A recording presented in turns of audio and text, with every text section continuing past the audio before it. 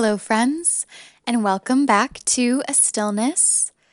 Today's episode is luxuriously selfish, a little bit creatively indulgent in several ways. One, I wrote a book and I am promoting it. So that part of it feels, right, a little selfish. Like, thank you for your time. Now let's talk about what Abby's doing. But it has been one of those projects, and I know that anyone who has a creative outlet, whether it's writing, reading, painting, gardening, dog walking, designing, reupholstering, knitting, anyone who has a place that they go when they feel mindful, when they are giving their mind a moment to pause and process, that every now and again, as you finish up a project or what you thought was the end of a project, you kind of go, oh, this is actually so much bigger than me. This is so much more than just what I'm saying or what I'm doing or what I'm creating. And as somebody who writes prolifically, that is what this project has become. So I wrote and I do this seasonally. Like an idea overcomes me, and I cannot really seem to focus on or do anything else except find words and sound bites to piece together like I'm making a patchwork quilt of language and describe what I am learning or describe a story or a character or a world that has been built in my imagination. And this particular project was one of those seasonal journals, like a guided journal, I called it a Manifesto and Toolkit. But then once it was finished, I shared it on Patreon, as I do, shameless. Little plug here also. This work and all of my creative work is sponsored completely independently by sacred supporters who back me up financially through Patreon, and then they kind of get first looks or sometimes even only looks at some of these other side projects that come into being. But this one in particular, after sharing it on Patreon, after kind of letting the high that you get from a finished project as an artist, as a creator, after that kind of simmered down a little bit, I still found myself saying, there's more here. Like this is even bigger, broader, a little bit morer than I thought. I thought I was kind of just digging out something that was important to me. And it's like it had much bigger roots than I realized. Roots that ran really, really, really deep, both in my own like viscera and being and my experience with this topic, and in the finished product of like a 35-page invitational guide. And this topic is about no longer proving. If you listened a couple episodes back to the mindful guide to retreating, carving out safe space for retreat and rest, you might have gotten like kind of one flavor, one genre of this same topic. It's one I'm really passionate about. Again, it's one I tend to come back to seasonally and kind of expound upon. But earlier this year, I released the book, I Do Not Exist to Be Solved. a manifesto and toolkit for no longer proving.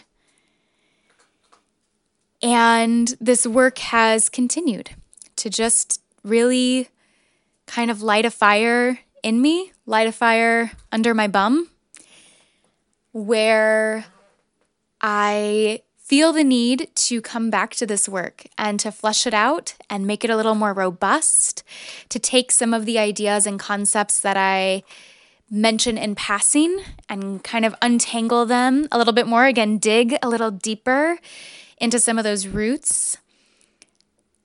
This manifesto and toolkit goes through 5 tools plus a conclusion, kind of like a final chapter.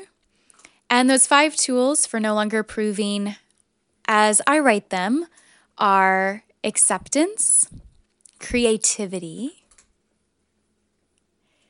care, especially in the form of self-care, and trust, especially in the form of self-trust, trusting your intuition, reconnecting with your gut, and authenticity, which I describe as something that's kind of inevitable once we've worked through some self-acceptance, some creativity, etc. And then the concluding chapter is called Peace, and explains how through my own practice of kind of indulging in acceptance and authenticity and all the beautiful, wonderful things in between, how my life has become a lot more peaceful, how I'm a lot more at peace with what I create and how I show up and the boundaries that I ask for and, how I take care of myself. And so today's episode, because it's brief, this is like a 35-ish page book. Because of that, I'm going to read a chapter, and I want to invite you to consider this as a draft of maybe further work to come, as well as a little insight into how I honor my creativity in a way that feels like ritual, in a way that grounds me and centers me, and in a way that just feels deeply sacred. Creativity feels very holy to me. It feels very spiritual to me, right? To create, to be generative is, to me, in and of itself, like a spiritual practice. If you're like, okay, well, that's funny and absolutely woo-woo, feel free to skip this episode. You're not going to offend me. But if you want to dive in to this, if you also are maybe having a kind of like post-COVID reckoning with how you show up or choose to not show up, how you want to be and breathe in the world, how you want to be generative and then also like deeply caring, deeply trusting of yourself, and maybe how the pandemic provided space for that. Or maybe it was something else. It doesn't have to be tied to the times that we're in necessarily. Maybe like me, you're just like approaching 30 and realizing just how much you've learned in your 20s. Like your 20-year-old self is a completely different person than your 29-year-old self. Same friends. As we settle in here, I want to invite us to take a couple deep breaths as I read this second chapter called Creativity. And I want to center you with me in this moment. I'm standing at my makeshift standing desk, which is really just my laptop on top of a bookshelf in my living room.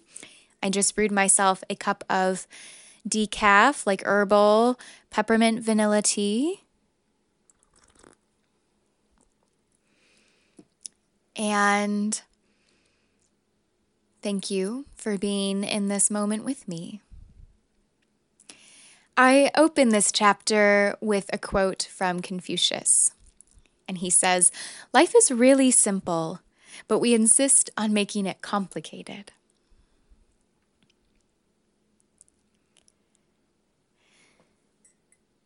The chapter begins. So if I have done it all, how did I end up here? A 28, but let's just round to 30-year-old Christian mystic in an incredibly heteronormative passing marriage, teaching yoga and writing books, convinced that there is so little I know, and yet longing to share what I have always known.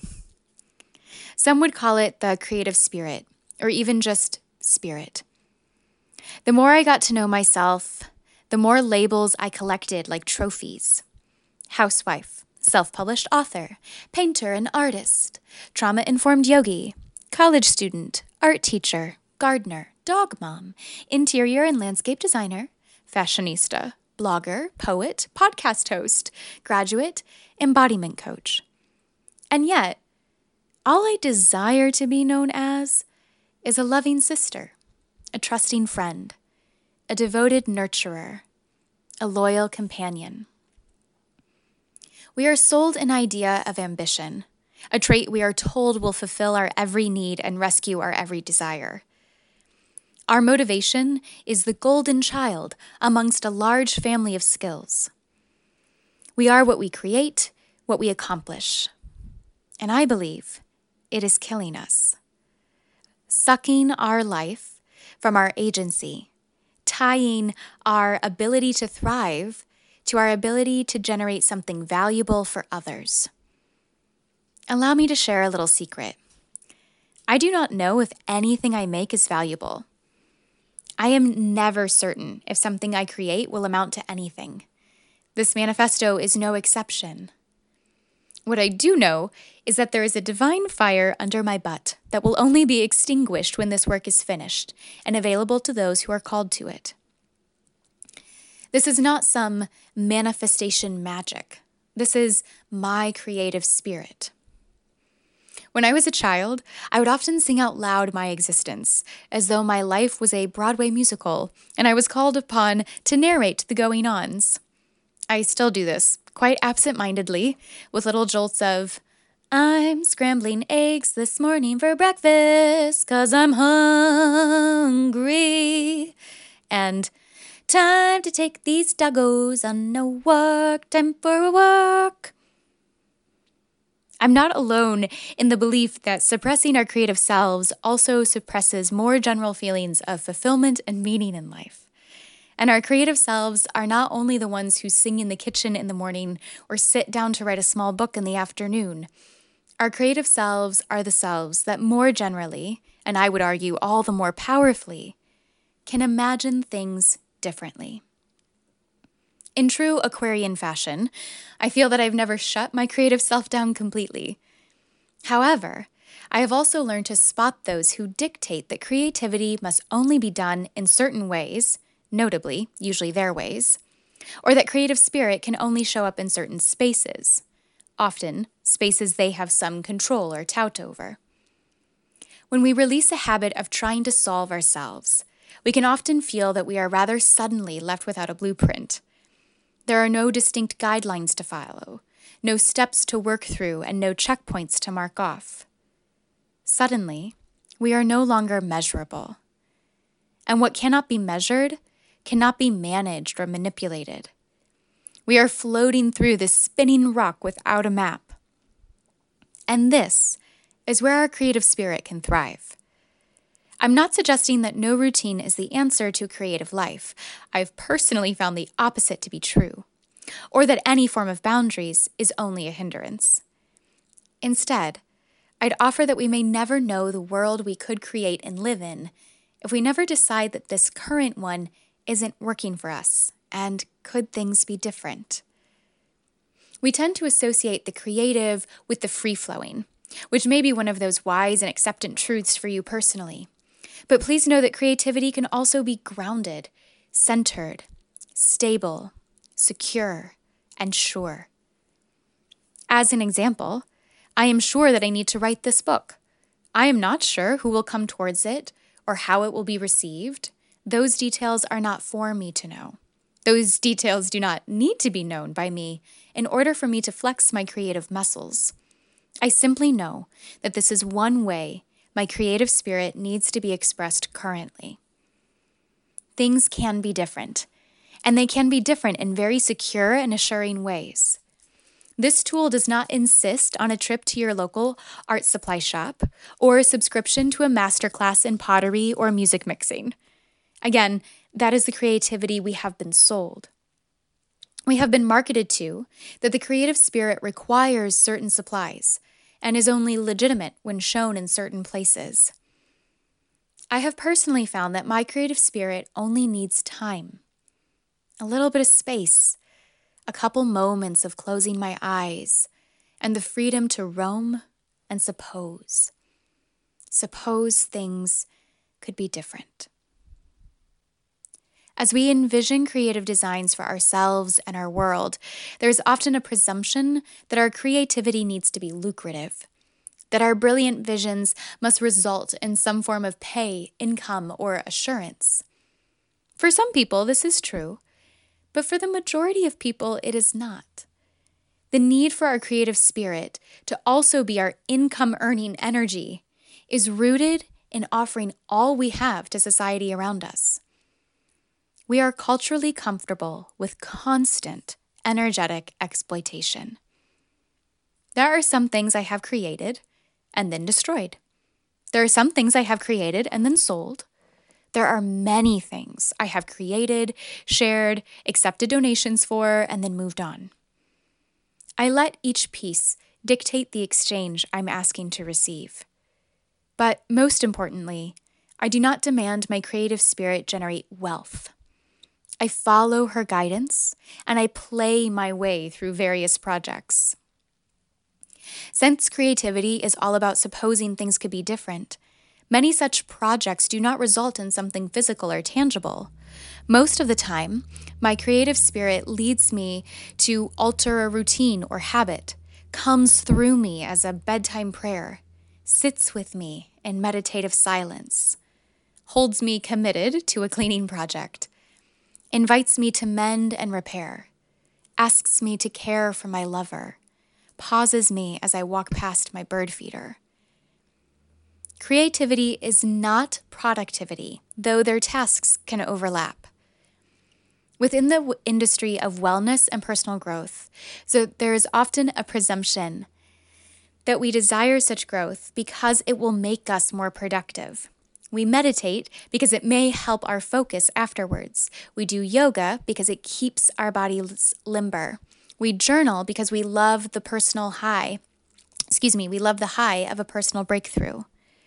We are constantly investing in ourselves because we expect a high, productive, perhaps even lucrative return on investment.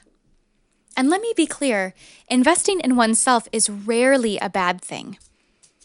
But the industrial nature of self-growth is problematic. It is isolating, requiring intense self-control and self-care removed from supportive community. We are often shamed for not meeting goals or milestones, as though these misses are the result of personal moral failure. We are berated socially and internally for not trying hard enough or not being focused enough. In this way, we again become creatures who must prove we are worthy of the very air our breath takes up. Stepping away from the practice of proving and groveling for approval within the context of creativity means releasing the expectation that our creative ideas will liberate us. Our creative spirit will envision a way out, and it can guide our renegotiations and foster our ability to see things differently. But it does not ensure that things will behave differently. It does not necessarily supply our epiphanies. It does not guarantee us more productivity or wealth. It simply suggests that there are different ways we could show up, and reminds us that we were never required to show up for the use and exploitation of others. Our creative spirit is sacred. Our energy is precious. Boundaries and routines can protect this precious gift, and learning to flow can offer us freedom within this gift. None of these concepts are mutually exclusive. Where creativity removes the need to prove is in those acceptant, surrendered spaces. When we move from entitled, exploitative places back to areas of rest, safety, and perspective, this is where we can reimagine our way of being. This is where we can creatively heal. This is where we propose a different way of being.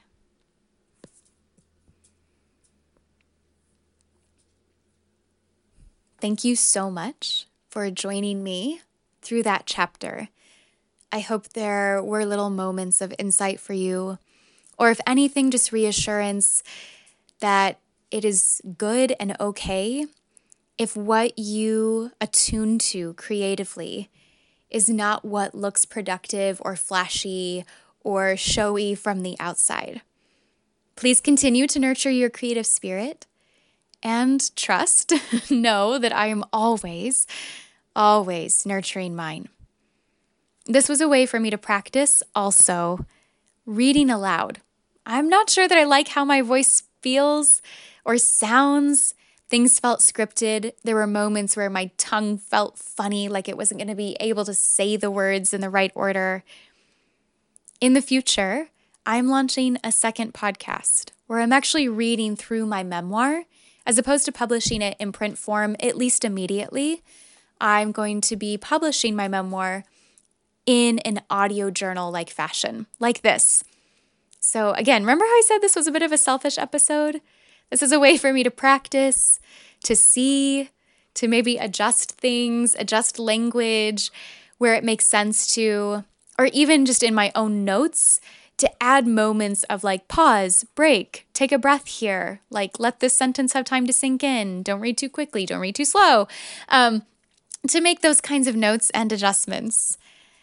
The memoir will be available publicly, but is also one of those projects that is sponsored by my Patreon Sacred supporters. So again, one more little shameless plug for them, for that community at www.patreon.com/AbigailJewell, AbigailJewell.